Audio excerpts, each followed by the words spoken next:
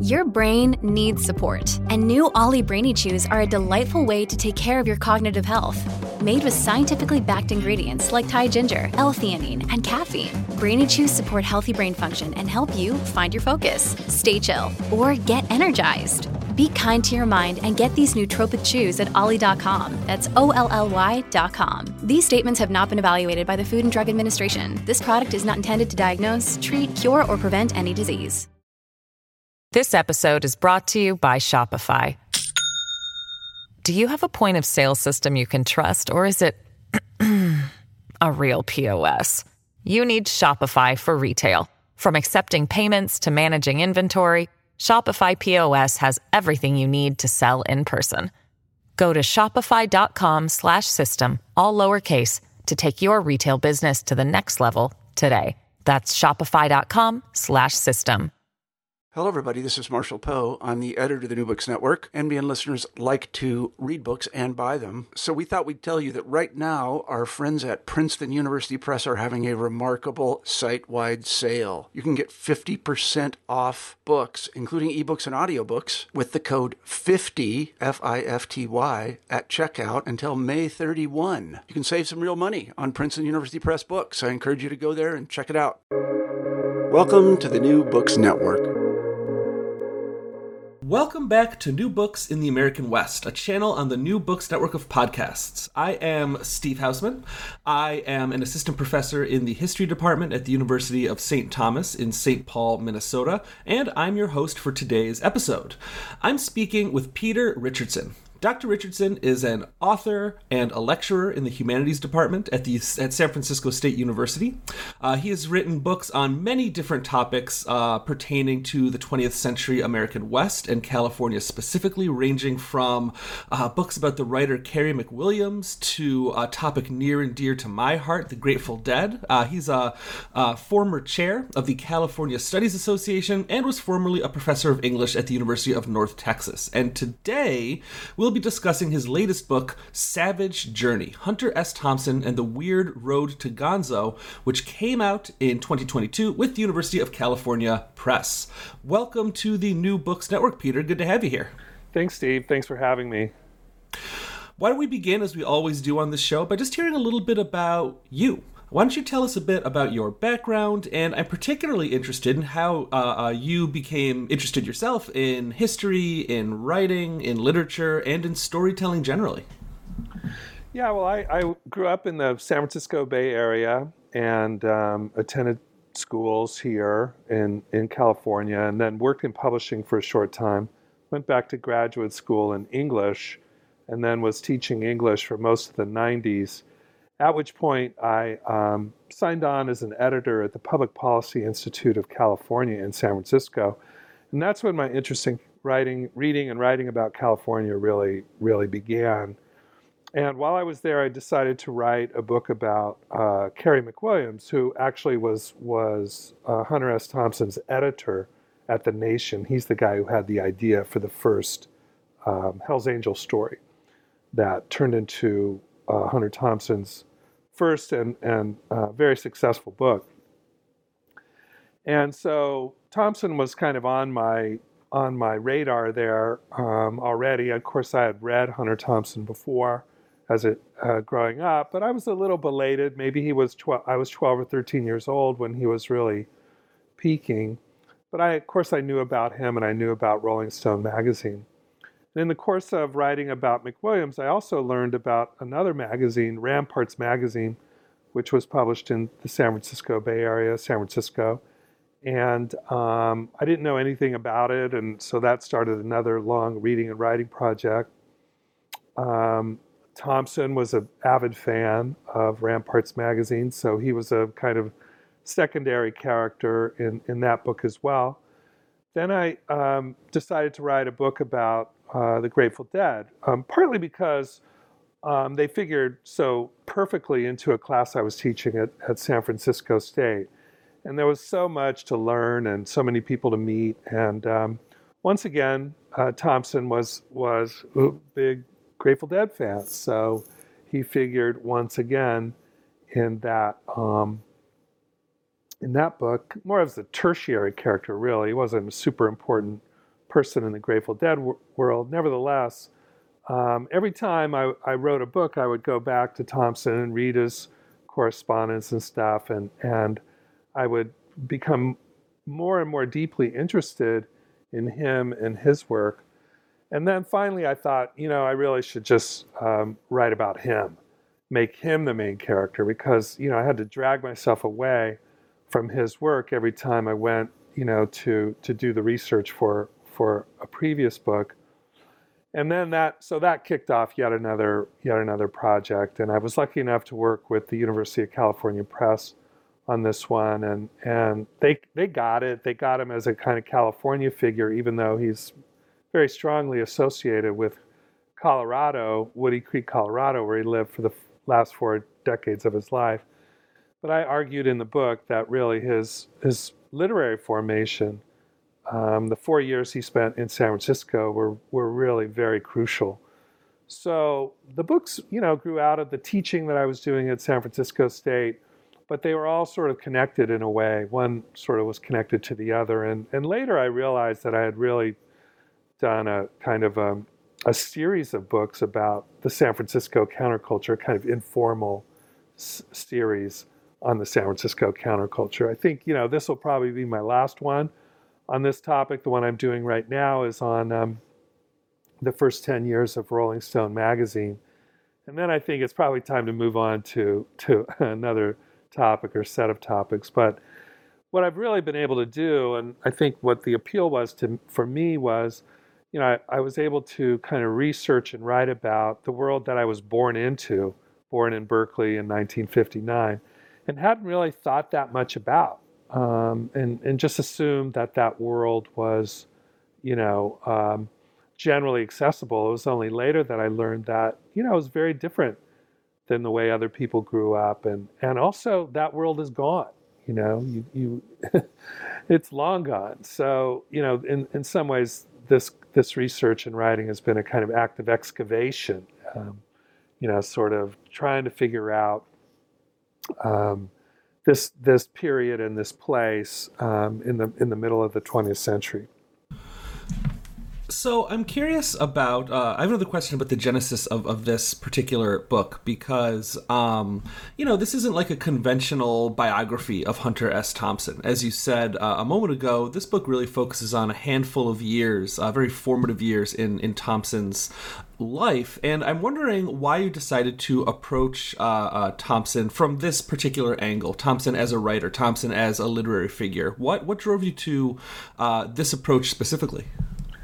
Well, my training was in English, so my first move, my kind of reflexive move, was to, and also I'd had some experience as an editor, so I was very interested in his relationships with his editors, which turned out to be very important, and so that the stories about his personal life and his kind of personal extravagance and his colorful tales and kind of swashbuckling. Those had already kind of been done. There have been some really good biographies of Hunter Thompson, but no one had really taken him seriously as a writer. And I thought that was something that Thompson noticed early on, and I'm not sure he celebrated it. I mean, there were a lot of good things, a lot of benefits to him for being a kind of cultural icon, kind of a public figure. But I think he wanted to be taken seriously for his writing. He put a lot of energy into it and didn't feel like people understood what made him tick as a writer. Thought that it came easily, for one thing. And I wanted to show that there was actually quite a long apprenticeship, and there wasn't a single kind of plan or conscious plan to his career. It was kind of a series of contingent decisions and setbacks and failures and, sort of responses to those failures. And that in many ways, he didn't sit down and say, I'm going to invent Gonzo journalism today. All of it sort of came out of, what was going on in the magazine world and the literary world and what was happening politically. all of those things ended up shaping him as a writer in ways that I don't think even he could have predicted. Nevertheless, I think, it's easy now, especially now maybe, to look back and just think of him as this kind of colorful figure. And I think that would be a kind of defeat for American letters, in the sense that, there was a period between, say, 1967 and 1975 when, he was really, really kind of making his mark as an American writer. Other writers got that, I think. You didn't have to search very far to find people that understood his achievement. But because of the movies, that got made out of Fear and Loathing in Las Vegas, especially, and just this, he became a kind of cartoon figure. And I think what the problem with that, literally a cartoon figure, in the sense that the Doonesbury character, Uncle Duke, was clearly based on him. And that was in the paper every day for years, right? So in a way, and I think he really resented that in particular. He didn't want to be regarded as a cartoon figure. And in some ways, he became such a touchstone for the culture, that, as one writer said, he sort of stood in front of his work. He kind of blocked our view of his best work. And so in this book, I wanted to make sure that we understood him as a writer, and that we understood, what made his best work so brilliant. I think that that's a very good way of putting it. And, just thinking about my own relationship to Thompson, as a kid growing up in the 90s and becoming a teenager in the early 2000s, I definitely first encountered him through probably the Johnny Depp film. I think at some point someone probably put a copy of Fear and Loathing in my hand and said, well, you like this particular kind of music and you're interested in this kind of culture, so you probably like this book. But I hadn't really, I'll admit, considered him as a literary figure before reading your book. So I'm curious also, what's your relationship to Hunter S. Thompson? You said a moment ago that you encountered him maybe a bit later on in life, that you were in your early teen years when he was sort of at the height of his powers, so to speak. So where did you first encounter him? What kind of impact did his writing have on you? What's your relationship like with Hunter S. Thompson as a literary figure? Sure, I don't remember the details. I mean, one thing about growing up in the Bay Area when I did is that, Rolling Stone magazine was very important. At that time, it was founded and based in San Francisco from 1967 to 1977. So as I became a teenager, it was already established, the magazine was, as a kind of tastemaker, of what was cool, not just in the music world, but also culturally and politically. And of course, Thompson didn't really write about music, even though Rolling Stone was mostly known as a rock magazine. So I'm sure I encountered his work there and had, read Fear and Loathing in Las Vegas. But, a lot of young men in particular, and Rolling Stone very much catered to, the readership was largely young men. A lot of young men read it, had fun with it, these kind of escapades, and the drug culture and the road trip part of it. I think that appealed to a lot of young men. There was a sense of potency that went along with this persona, that and irreverence for sure, and iconoclasm. All of those things, made a kind of strong appeal to people like me.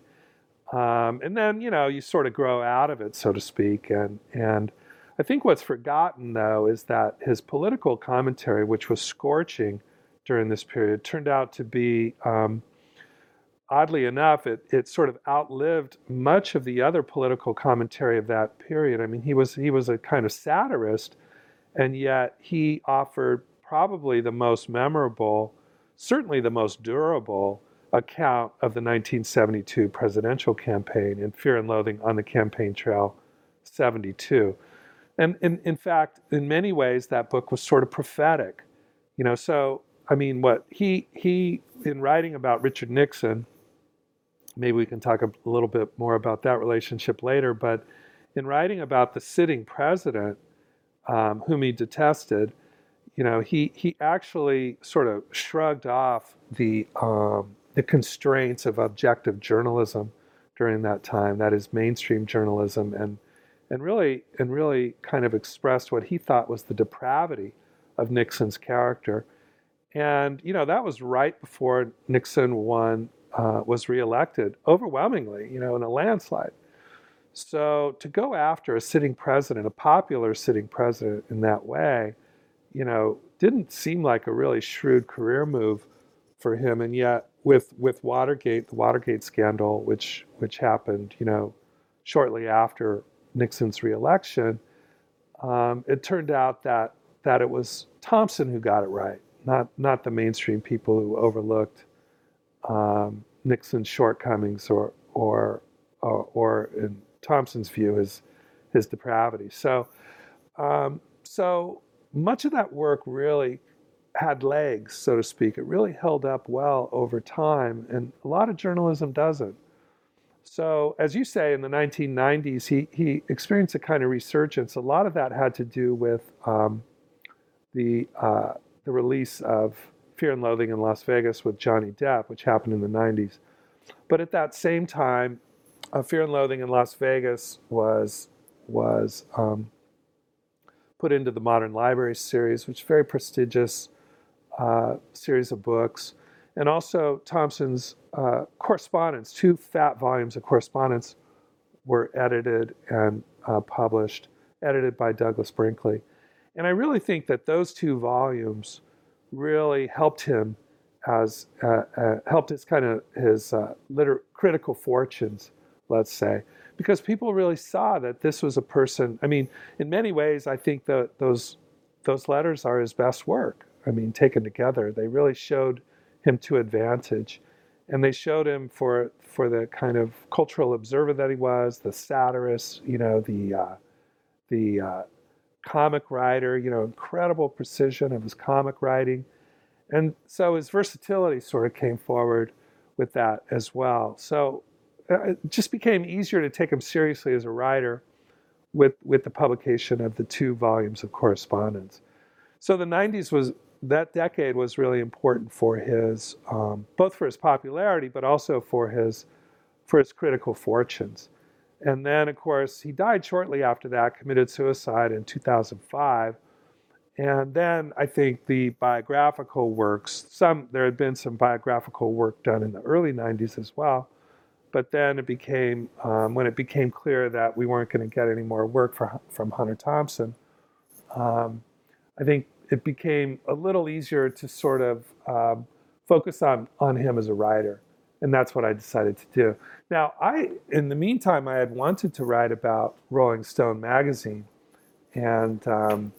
But Jan Wenner, the co-founder of Rolling Stone magazine, was already working with Joe Hagan on a biography. And then, of course, Jan wrote his own memoir. So it was only after those books kind of came and went that I decided that I would continue working in this vein, and that maybe I could do something on Hunter Thompson that hadn't been done yet. So before we get too much deeper into the story of Thompson as a literary figure and talk more in depth about his writing in the 1960s and 1970s, we should back up just a little bit and talk a little about who Thompson was as a person. I'm not going to ask you to give like a full biography of the guy or anything like that, but just in case anyone listening is maybe a little unfamiliar with him, maybe recognizes his name but doesn't know exactly what kind of associations he has, can you give just a very brief background on who Thompson was, where he emerges from, and what his sort of cultural identity is in the U.S. and in the West specifically? Yeah, that's very important to understanding his work, I think. So he's born in Louisville in the 1930s. Louisville is sort of in the grip of Jim Crow at that time. It's not a very kind of forward-looking place necessarily. He comes from a very modest background. His mother was a librarian. His father died when he was young, and but he got associated with some of the kind of well-to-do kids and families in Louisville, and attended a nice got a nice literary training, and was also into sports. He imagined that he wanted to be a sports writer. In fact, after high school, he joins the Air Force and becomes a sports writer. So he had a lifelong interest in sports. Much of his most important work somehow touched on sports, and including the Kentucky Derby, which is held in Louisville every year. So after the Air Force, he sort of bounces around a little bit, works for a couple of daily newspapers in the Northeast, and the Eastern Seaboard. And then he hitchhikes, or rather he drives a car across the country, sort of in the mode of Jack Kerouac. He didn't love Kerouac, but he appreciated Kerouac's achievement, the ability to write these sort of, turn his road trips into these kind of adventures. He was able to write about drugs and these kind of the social margins of America for a major publisher, and that was catnip for Thompson. He also really enjoyed the work of Henry Miller, and when he drove across country, he hitchhiked down to San Francisco and kind of poked around the kind of beat literary shrines like City Lights Bookstore and some of the other places where Jack Kerouac and Allen Ginsberg had made famous. And then he ended up moving to Big Sur, where Henry Miller lived. And even though he never met Henry Miller while Miller was there, Miller was kind of traveling a lot during that time. He became interested in that kind of coastal outpost. It's about 100 miles south of San Francisco and very remote, especially then. But it was kind of a beat outpost. Lawrence Ferlinghetti had a cabin down there, so he spends a little time there. In fact, Big Sur becomes a topic of his first National Magazine article. But it's very unpopular locally, what he says about Big Sur, and especially his landlady dislikes it. So she runs him out of town, basically. And he does a little bit more traveling, this time in South America, writing as a freelancer for a magazine that's published by essentially the weekend edition of Wall Street Journal. Then he returns to San Francisco, and he's still writing for, it's called the National Journal, and National Observer, sorry. And he wants to write about the San Francisco Bay Area because there's a lot happening at that time. I mean, you've got the counterculture, you've got the Black Panthers in Oakland, you've got campus activism in San Francisco, or rather in Berkeley, and the free speech movement. So he tries to get these assignments from the National Observer, and they're not really biting. So he's starting to look around for another source. At this time, he also starts to read Tom Wolfe, and he realizes that Wolfe's brand of the new journalism is perfect for him. He doesn't really want to be a kind of daily reporter. He wants to do what Tom Wolfe is doing, and he realizes that he can kind of carve out a little niche for himself by studying these kind of exotic West Coast subcultures, hippies and motorcycle gangs and things like that. That's not his original idea, though. As I said earlier, Carrie McWilliams of The Nation, he begs Carrie McWilliams of The Nation for an assignment, and McWilliams says, why don't you write about the Hells Angels? And Thompson embeds himself with the Hells Angels for a couple of weeks, submits the story. The story does really well. He parlays that into a book contract, and then rides with the Hells Angels for another year and writes the book, Hells Angels, which turns out to be a critical and commercial success. So he comes to San Francisco as kind of an obscure journalist, and within a few years, I mean, he's sort of a best-selling author. And that's a kind of pivot point for him. While he's in San Francisco, he also meets Ken Kesey and befriends Ken Kesey, the author of One Flew Over the Cuckoo's Nest. He meets Allen Ginsberg. In fact, he shares a pot dealer with Allen Ginsberg. He meets Warren Hinkle, the editor of Ramparts magazine, and really admires what Ramparts is doing. he never writes for Ramparts, but I think if Warren Hinkle had stayed with Ramparts a little longer, we would have seen something from Thompson in Ramparts magazine.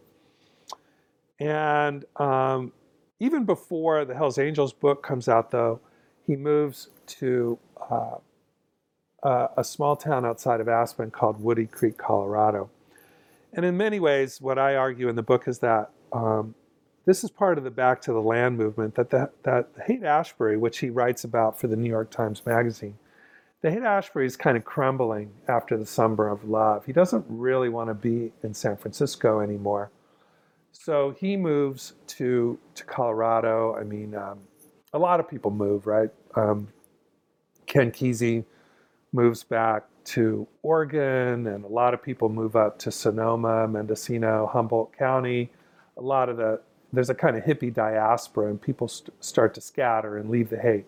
Even bands like the Grateful Dead, who were sort of pillars of the San Francisco rock community, moved to Marin County, just north of San Francisco. Bill Graham moves, Janis Joplin moves, people in Jefferson Airplane move. So people kind of scattered during this time. And Thompson lands in this little burg outside of Aspen, Colorado.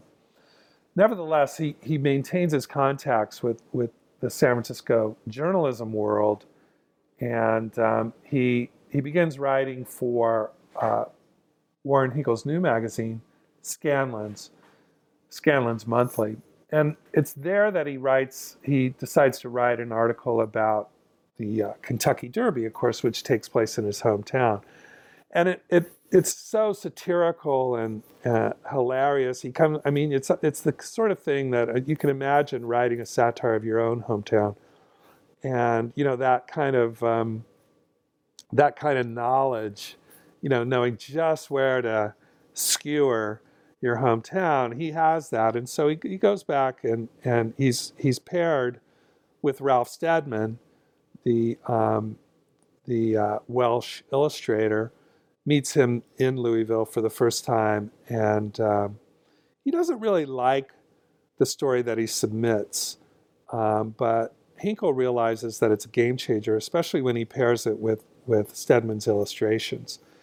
And most people consider that article, The Kentucky Derby is Decadent and Depraved, as the first work of Gonzo journalism. Thompson thought it was that his part of it was pretty bad. He thought it was a career ender for him. But in fact, as soon as it comes out, he starts getting letters of congratulations.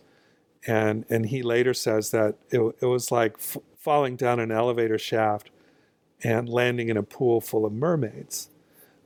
So he gets a letter from Bill Cardoso, who he had worked with earlier, a friend of his. Cardoso was a kind of wingman in one of his earlier articles for Scanlan's Monthly. And Cardoso says, man, that article, that Kentucky Derby article, is totally Gonzo. And Thompson is shrewd enough to realize that label can be applied to his work going forward, and he sort of makes that part of his project. Nevertheless, he doesn't really see that kind of article, that kind of mix of satire, comic satire and invective and sort of extravagance, and they go on this kind of bender, he and Ralph Steadman, in the article, that sort of wild tale is going to become his most valuable literary asset. He still sees himself as kind of a serious journalist. So he goes back to doing serious journalism, especially after Scanlan's Monthly tanks after publishing only 8 issues. So he has created Gonzo, but he's not committed to it yet. He doesn't really understand that it's his meal ticket going forward. And he needs another place. He needs another outlet. And Jan Wenner swoops in. Jan Wenner, who had worked at Ramparts magazine and had seen the Hells Angels book in the editorial office when it first came out in 1967, has now created Rolling Stone magazine And he understands maybe that Thompson's stuff could work with his readers at Rolling Stone magazine. I mean, it's not clear where he's going to publish this kind of work, right? Is Esquire's not going to publish that work? Playboy magazine's not going to publish that work. Saturday Evening Post. I mean, who's going to publish this stuff? So, luckily for Thompson, but also luckily for Rolling Stone, they decide to team up, and after, in short order, he does a piece of serious work on the Chicano movement in Los Angeles called Strange Rumblings in Aztlan, without Stedman's illustrations and without the kind of comic extravagance of the Kentucky Derby work. But pretty soon he decides to take a break from the Chicano movement piece and drive from Los Angeles to Las Vegas, and he does that with a Chicano attorney named Oscar Acosta. And it's a Sports Illustrated assignment, but Sports Illustrated rejects what he submits, which infuriates him. But he decides, instead of just taking the kill fee and moving on, he decides to double down and actually expand the work and turn it into a kind of piece of fiction, not with himself and Oscar Acosta, but with his alter ego, Raoul Duke, and Acosta's alter ego, Dr. Gonzo. So that becomes this kind of crazy road trip, including a weekend in Las Vegas. In fact, it ends up becoming 2 weekends in Las Vegas because he returns to cover a convention of narcotics law enforcement, attorneys and cops. And he and Acosta kind of attend that, and then Thompson writes about it. And that becomes the basis for a 2-part article in Rolling Stone magazine that appears in November of 1971. And then shortly after that, it becomes his second book and another big bestseller and critical success. And this really is Gonzo. It's probably the most famous work of Gonzo journalism. And Gonzo journalism really, nobody else is really doing Gonzo. Gonzo is just kind of a kind of code word for what Hunter Thompson was doing during this time. It's related to the new journalism that preceded it, but it's so specific to him that it becomes his sort of signature in the mass media at that time. I mean, there are other accomplished journalists, new journalists like Tom Wolfe and Joan Didion and Gay Talese and others. But with Fear and Loathing in Las Vegas, Thompson is really moving into new territory, sort of taking new journalism, kind of squaring it to the point where he's not only a participant in his journalism, as George Plimpton had been in his, for example, but in some sense, in Gonzo journalism, the world kind of reveals its meaning through his warped consciousness, right? He's the indispensable part of the story. There is no story without Thompson, in a way. So that work really establishes him as a kind of premier journalist. It certainly adds another dimension to Rolling Stone magazine too, which Jan Wenner sees immediately. And Jan Wenner then becomes the person, probably no person has done more to establish Thompson and Gonzo journalism as a kind of franchise than Jan Wenner. And then almost everything after this point is considered a work of Gonzo journalism. Most of it for the next few years is published by Jan Wenner and Rolling Stone magazine. I'm going to stop there because there's the next move is actually a critical addition to that. But that's basically the story of Gonzo journalism. It was kind of a happy accident. It didn't have to happen, and it was a response to kind of setbacks of different kinds, like publishers going out of business, or his articles being rejected by the publishers by the magazines that had commissioned the work in the first place. I mentioned Sports Illustrated. They had rejected his Las Vegas article, but Playboy had also rejected one of his works that eventually appeared in Scanlon's Monthly as well. That was a profile of the Olympic skier Jean-Claude Killy. So in some ways, he was struggling with his magazine work before he landed at Rolling Stone magazine. This episode is brought to you by Shopify. Do you have a point of sale system you can trust, or is it a real POS? You need Shopify for retail. From accepting payments to managing inventory, Shopify POS has everything you need to sell in person. Go to shopify.com/system, all lowercase, to take your retail business to the next level today. That's shopify.com/system. It sounds like people didn't really know what to make of this guy and this sort of unique style of writing that sort of blends fact with fiction, and that, as you said, puts Thompson very much at the middle. That he was sort of he was, as much as he was a known quantity to an extent, that his style was so unique that people were kind of confused about where he really fit. Exactly, and he wasn't a typical Rolling Stone writer. He was older than most of them. He didn't have a college degree. A lot of the Rolling Stone people had attended UC Berkeley with Jan Wenner. Not all of them, but a lot of them. And the ones who didn't were younger and had college degrees. And that was kind of the audience for Rolling Stone at that time. He was a veteran. He had been in the Air Force. Most of them hadn't. He was about a decade older than Jan Wenner. So it wasn't obvious that he was a perfect fit for them. He didn't write about music, so it was really a chance that Jan Wenner took, I think. And Thompson had his own doubts about it too. He once told Jan Wenner that there were a lot of people out there who wanted to read him that didn't give a I can't even say it on the podcast, but he didn't give a damn about, what the Jackson 5 ate for breakfast. It wasn't clear that a rock magazine was going to be the right place for him either. I think he really was still seeing himself as somebody who should be in Playboy or Esquire or something. And eventually he did write for those magazines, but they were not accepting his work. And I should also add, we haven't really talked about the role that drugs play in this.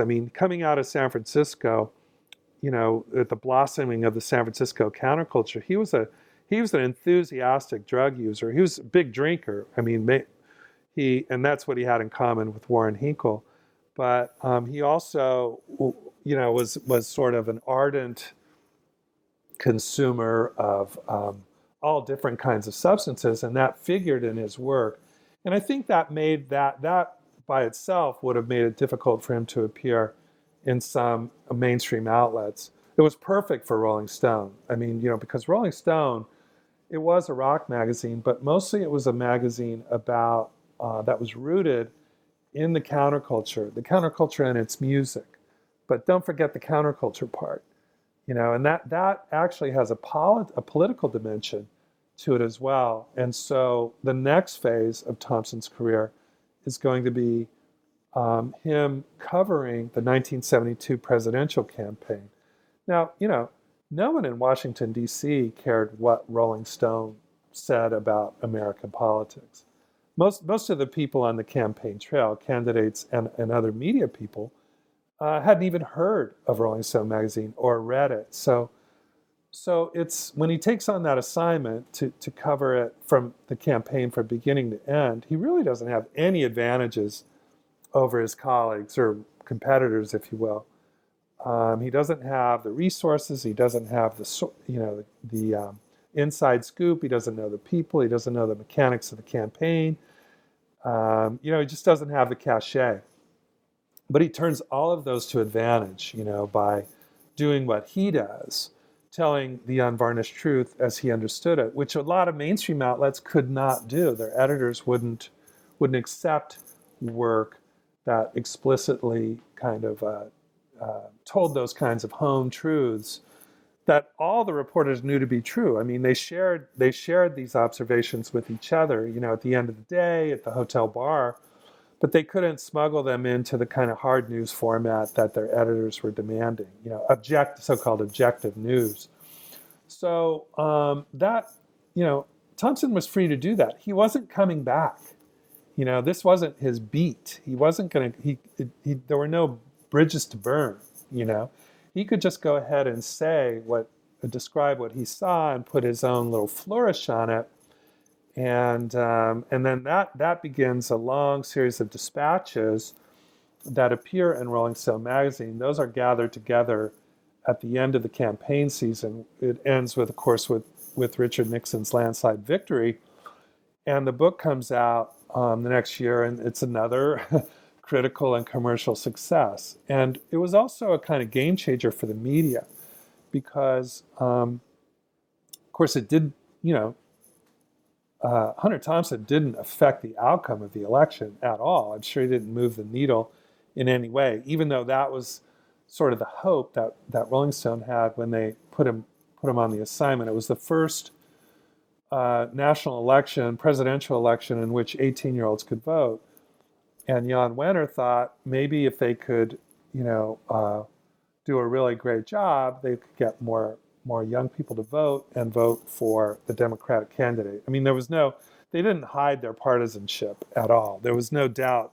You had no doubt about where Hunter Thompson stood or where Rolling Stone magazine stood. They were for the Democrats, in this case, George McGovern.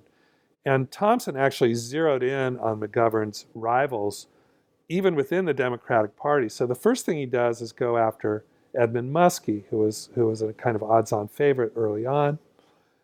Just the most savage, takedowns of him, and hilarious, really, but also, nothing. You couldn't. There was nothing like it anywhere else in the American media at that time. Then Hubert Humphrey, and then when those two were out, and George McGovern was the Democratic candidate, Thompson did everything he could to show McGovern to advantage.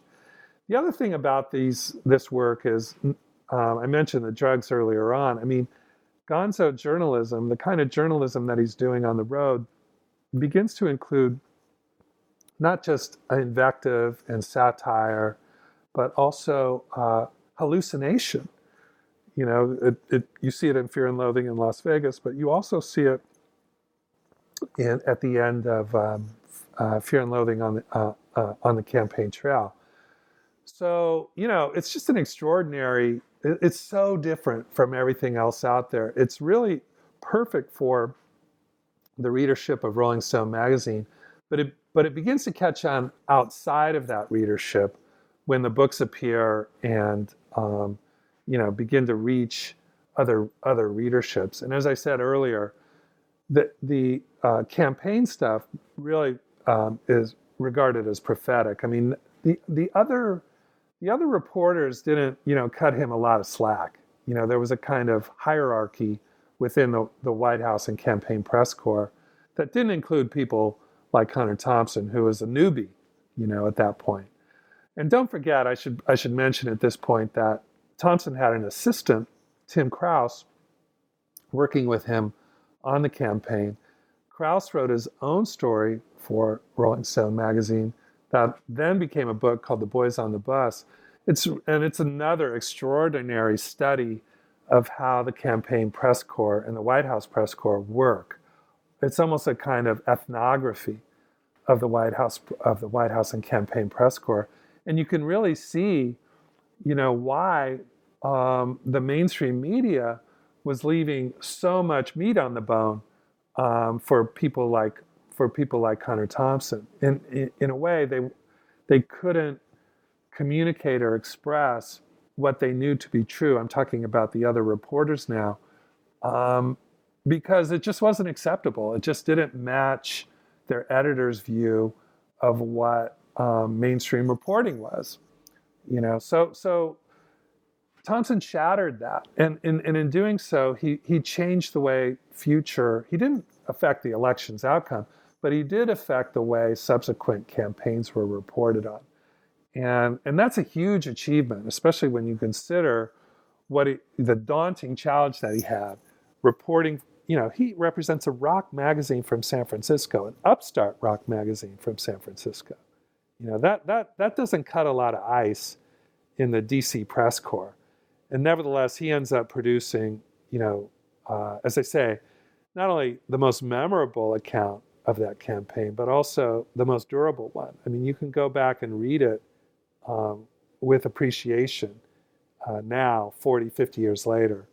And one person who pointed that out was a later Rolling Stone writer who won a National Magazine Award for his political commentary. And that was Matt Taibbi, who turns out to be a huge Hunter Thompson fan. In fact, you can really see Thompson's influence in Taibbi's early work. He sort of shrugged that off, but they had a lot in common. Not just the invective and the hyperbole, but also the their interest in sports, and there's a whole other list of things that they have in common. But those books. So now you've got Hell's Angels, Fear and Loathing in Las Vegas, and Fear and Loathing on the Campaign Trail 72. Those three books are kind of those are the peak years for Hunter Thompson. And so what happens next? I mean, as you said, Nixon is who Thompson loathes, right? Is reelected in 1972, followed not that long after by his downfall in Watergate. And with that, the era that, at least for people like me, Thompson is most associated with, the kind of peak years of the counterculture in the 1960s and the Nixon era of the early 70s, that all ends. So after this point, where does he turn his literary attention to next? What's the kind of, I hate to call it a coda because he has a long career after this, but what happens after the Nixon era? What is Thompson writing about? How does his writing style change after this? Yeah, in a way, Nixon's downfall counts as a kind of loss or setback for Thompson. I mean, he really had hated Nixon for a long time. Didn't write about Nixon until about 1968. Thompson was a big John Kennedy fan, and so Nixon begins to appear as a kind of bête noire in the 60s. He's also a Robert Kennedy fan. He never liked him, but it's only in the late 60s and early 70s that you get this kind of peak, this kind of new register for Thompson, where he actually compares Nixon to a werewolf at one time. That's his claim to Rolling Stone readers. There's a werewolf living in the White House, and this is 2 weeks after his landslide re-election. So, one of Thompson's biographers called Nixon Thompson's muse. In some ways, Nixon brought out Thompson's best stuff. So when he resigns and goes away and is replaced by Gerald Ford, I mean, what's somebody like Thompson going to do? He can sort of rehash some of that stuff, but he has to move on. The Gonzo franchise is firmly established now, so where do you go with it? And he does write some important stuff on Jimmy Carter, who he really likes a lot. And like McGovern, Carter was by no means a kind of favorite in the Democratic primaries of 1976. But with Thompson's support, and not that Thompson, was kind of moving the pile, but Thompson certainly supported Carter. Carter ends up getting the nomination and the victory in 1976. But there's not a lot of satirical potential there. And Thompson needs something new to write about. And it's at this point, too, that Thompson's vices are beginning to catch up with him a little bit. I mean, he had a very unusual process for writing. Maybe not so unusual if you do a little bit of digging, but he drank a lot every day. And one of the ways that he got his work done was he took doses of dexedrine, a kind of amphetamine, that he started taking on prescription in the early to mid 60s.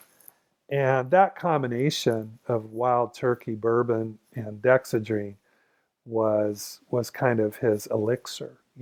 That's what he amped himself up on before he sat down and wrote his stuff. And you can see that speedy quality on the campaign trail. This kind of teeth grinding dispatch. Submitted at the last second, and not delirious in any way, but just kind of it's not restful, it's not relaxed. It's edgy, and and the dexedrine stops working for him. And right about this time, he also he needs more and more to get the same effect. And right about this same time, he's introduced to cocaine, which he had kind of abjured as a kind of he didn't think it was a great drug, certainly not for someone like him. But he begins using cocaine, which does not help his writing at all. And but he's still kind of using it to kind of get in this state where he can write. And so his powers begin to decrease during this time. Jan Wenner provides what I think is maybe unmatched editorial support for Thompson. I've asked some other people, literary historians, if anybody got more editorial support than Hunter S. Thompson. I just can't think of a single writer who was helped along with research assistants, editorial assistants, taking care of his every need, down to specific typewriters being shipped around, to making sure there was a great bar wherever he was posted up, and so on, and making sure Ralph Steadman was on hand to do the illustrations and so on. So he had a lot of support, and nobody could produce, even with nobody could produce a Gonzo masterpiece without him. But to produce a Gonzo masterpiece, it took more and more people to help him, and that continues on, starting in the early to mid 1970s. He later said that he never did a second draft of anything he wrote after Fear and Loathing in Las Vegas, which tells you a little bit about how much editorial support he was getting. Now, remember too that a lot of this stuff is being filed remotely. He's living in the Rocky Mountains, and 1977, Rolling Stone magazine moves to New York City. But even when it was in San Francisco, everything was being done remotely.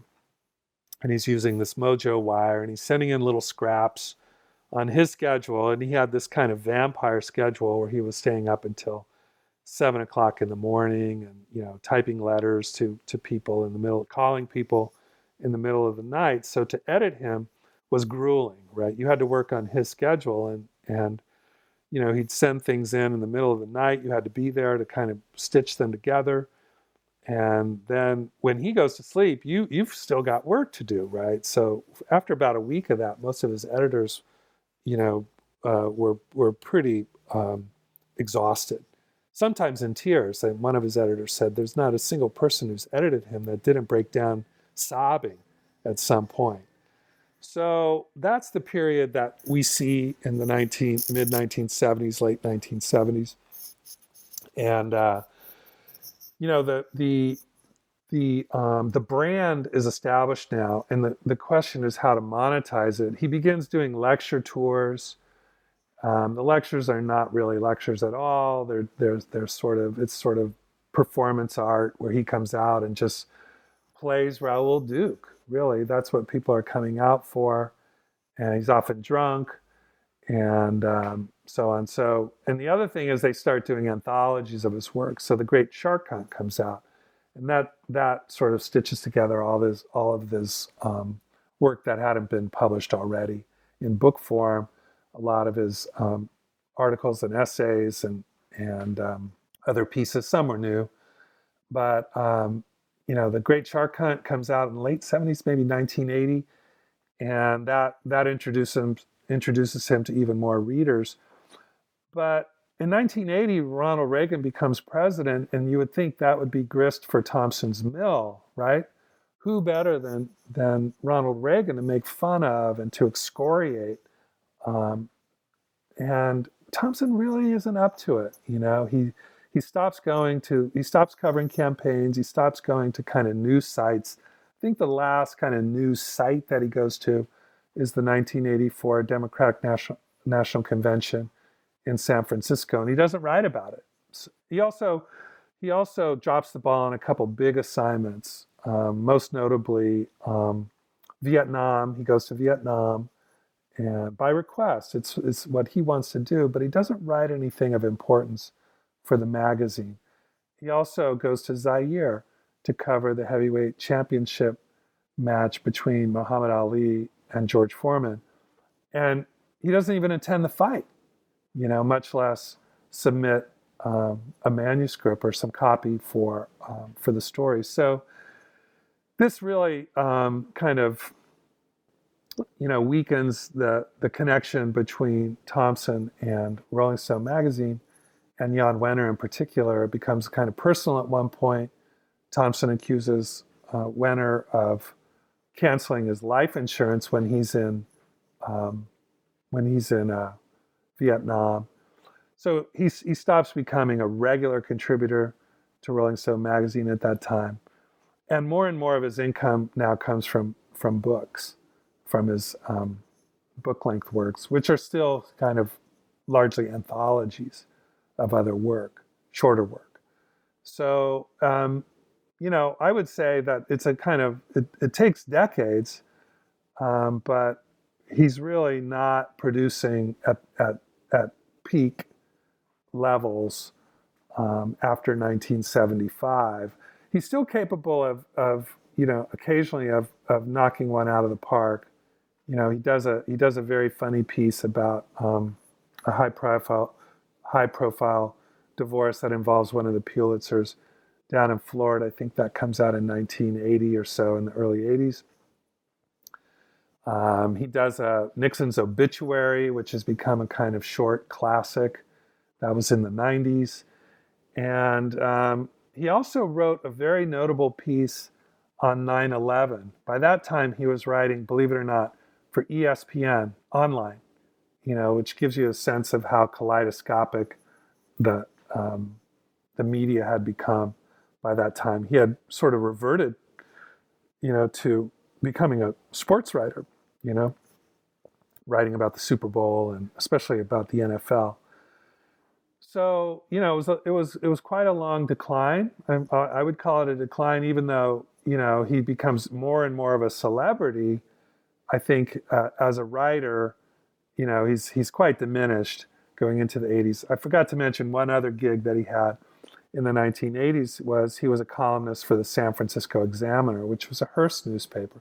In fact, it was the original Hearst newspaper, the monarch of the dailies.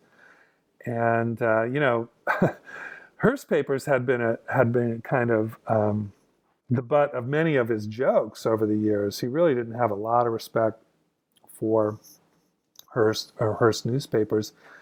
But by that time, Will Hearst, who was running the Examiner and had been was a friend of Jan Wenner and had worked for Jan Wenner before taking over at the Examiner, realized that, by bringing on people like Warren Hinkle and Hunter Thompson, they could sort of jazz up the San Francisco Examiner, which was sort of the number 2 paper in San Francisco by that time.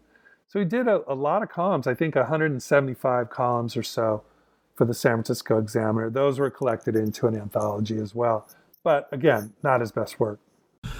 So as we begin to wrap up here, taking Thompson's writing as a whole, especially his peak years of writing in the kind of the middle decades of the 20th century, the 1960s and early 1970s, what do you see as his legacy? Or maybe another way to ask that question is, what do we learn about this era in American life, in American history, by reading Thompson, and especially by reading him as he is as a writer, right? By his sort of take, his Gonzo take on the counterculture, on Richard Nixon.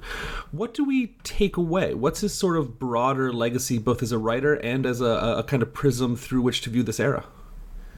That's a great question. And I think, even though Thompson wasn't a classic kind of countercultural figure, he wasn't a hippie. in any way. I haven't mentioned his run for sheriff in 1970 in Pitkin County, Colorado. That was another kind of extravaganza. That's what introduced him actually to his first article for Rolling Stone was about his bid for sheriff in the county where he lived in Colorado. I wouldn't say that's part of his legacy, but what he realized and what the magazine, Rolling Stone magazine, realized was that the mainstream media was not paying enough attention to the counterculture. That the counterculture was far more important than the mainstream media gave it credit for. And that included its music. That really was the secret to Rolling Stone magazine's success, and Thompson's with it, right? So the counterculture, I mean, it begins as a kind of fracture within the white middle class right around this time in American history. And a lot of people, including Thompson, thought, well, the counterculture was over by 1971. But I would argue, and argue in the book, that the counterculture really unfolded over the entire second half of the 20th century. That is, that it's an example of what historians call the long 60s.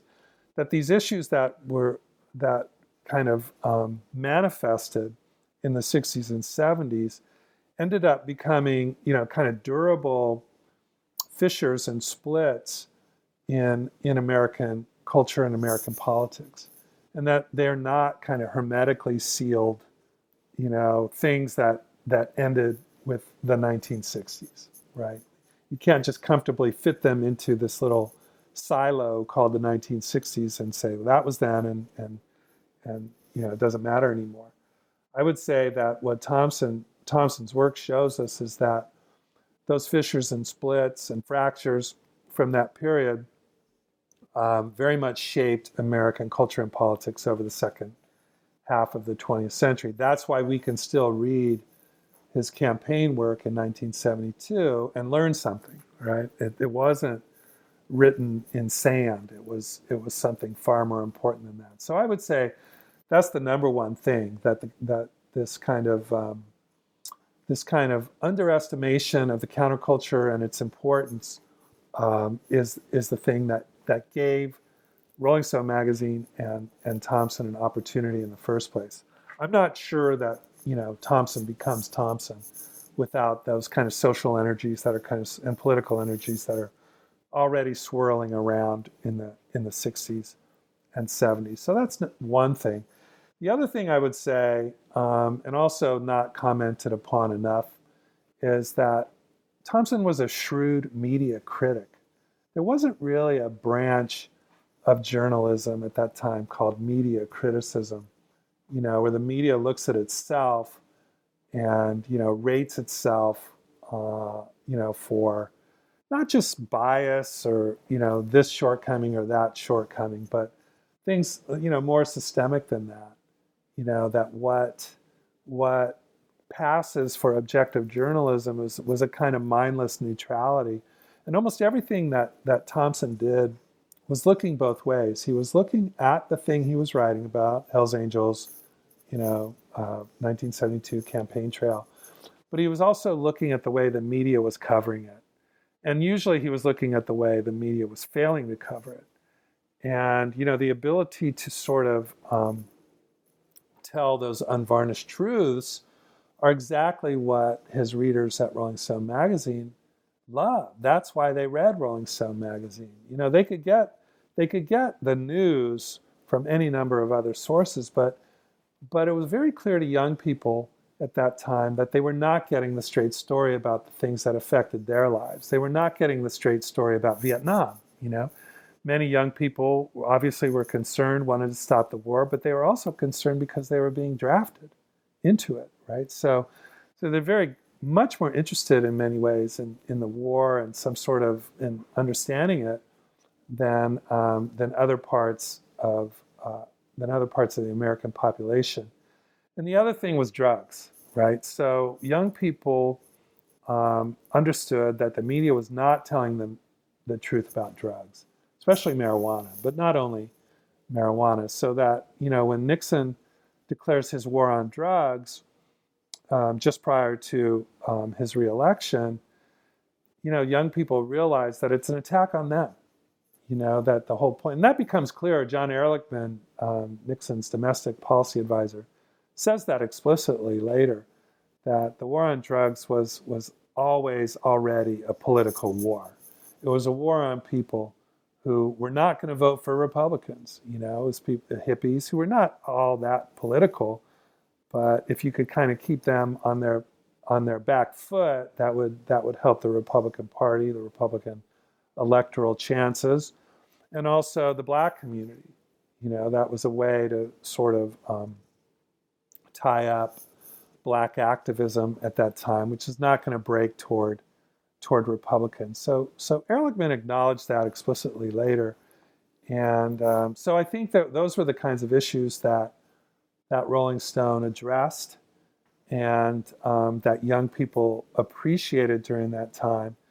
And all of that, I think, sort of flows from, a larger awareness of how the media worked and didn't work. And I think Thompson and Tim Krause, by the way, was a sort of early media critic before we had what we now think of as media criticism. And then for my last question, I always like to get a preview from my guests about what they are working on now. You mentioned at the start of our conversation that you're working on a new book about Rolling Stone. Do you want to tell us a little bit about what you're trying to say about Rolling Stone, what your sort of take on this very influential magazine is?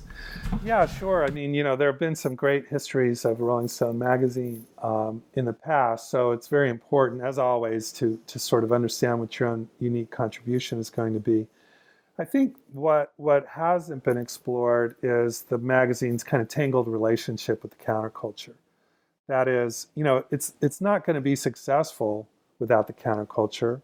Its co-founders, Ralph Gleason and Jan Wenner, certainly understood the power of the counterculture and its music, very importantly, and they realized that the regular media outlets were not going to cover the counterculture fairly or accurately. They weren't going to really take the music seriously. I mean, there was a lot of coverage of the Beatles or Elvis, but it was sort of breathless, and it was considered a kind of a fad or a kind of symptom, of social pathology somehow. What's wrong with these crazy kids? And Gleason and Wenner understood that it was far more important than that, and that's really what launched Rolling Stone magazine in the first decade. But it was a very tumultuous decade. The success was never guaranteed. A lot of things had to happen for Rolling Stone to achieve the success that it did. But I think the first thing is to understand, the importance of the counterculture and the nature of the counterculture, and to understand that even though the magazine took the counterculture and its music as its main topic, it itself was not really, a countercultural operation. A lot of people don't get that part. And so I want to make sure that people understand that even though it had a kind of hip lingo and hip cachet, basically it was very much, in the middle of the media ecology at that time and how it operated and what it did well in that department. And the other thing is the media criticism that I just mentioned, and the particular way of reporting on politics and political commentary.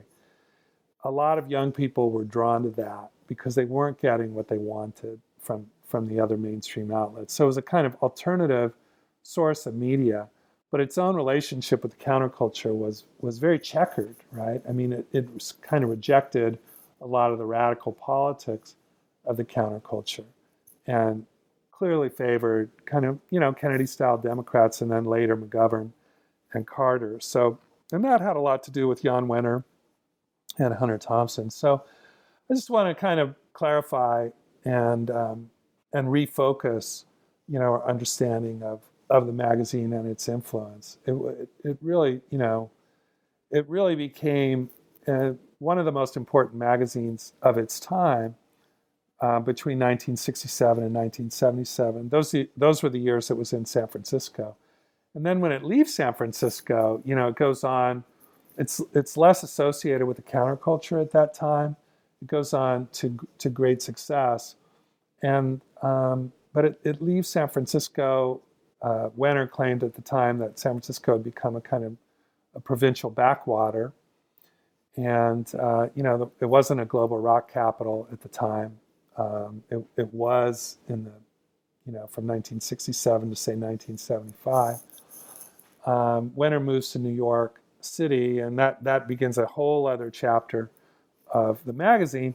But it's also a new chapter for the San Francisco Bay Area, which attaches its hippie utopianism not to rock and roll music or Rolling Stone magazine anymore, but to tech, right? So the very year that Rolling Stone leaves for New York City is the year that two hippies, music fans, Dylan fans, Beatles fans, bring out the Apple personal computer and kind of revolutionize global tech. And instead of becoming a global rock capital, San Francisco becomes a kind of global tech capital, which it is to this day.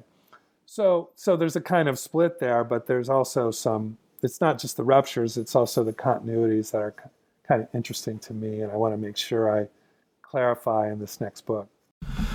Dr. Peter Richardson is an accomplished writer, the author of many books. He's a scholar of California history and California arts and letters, and is a lecturer in the humanities department at San Francisco State University. And his newest book is Savage Journey, Hunter S. Thompson and the Weird Road to Gonzo, which came out last year in 2022 with the University of California Press. Thank you so much for speaking with me today, Peter. My pleasure, Steve. Thanks for having me.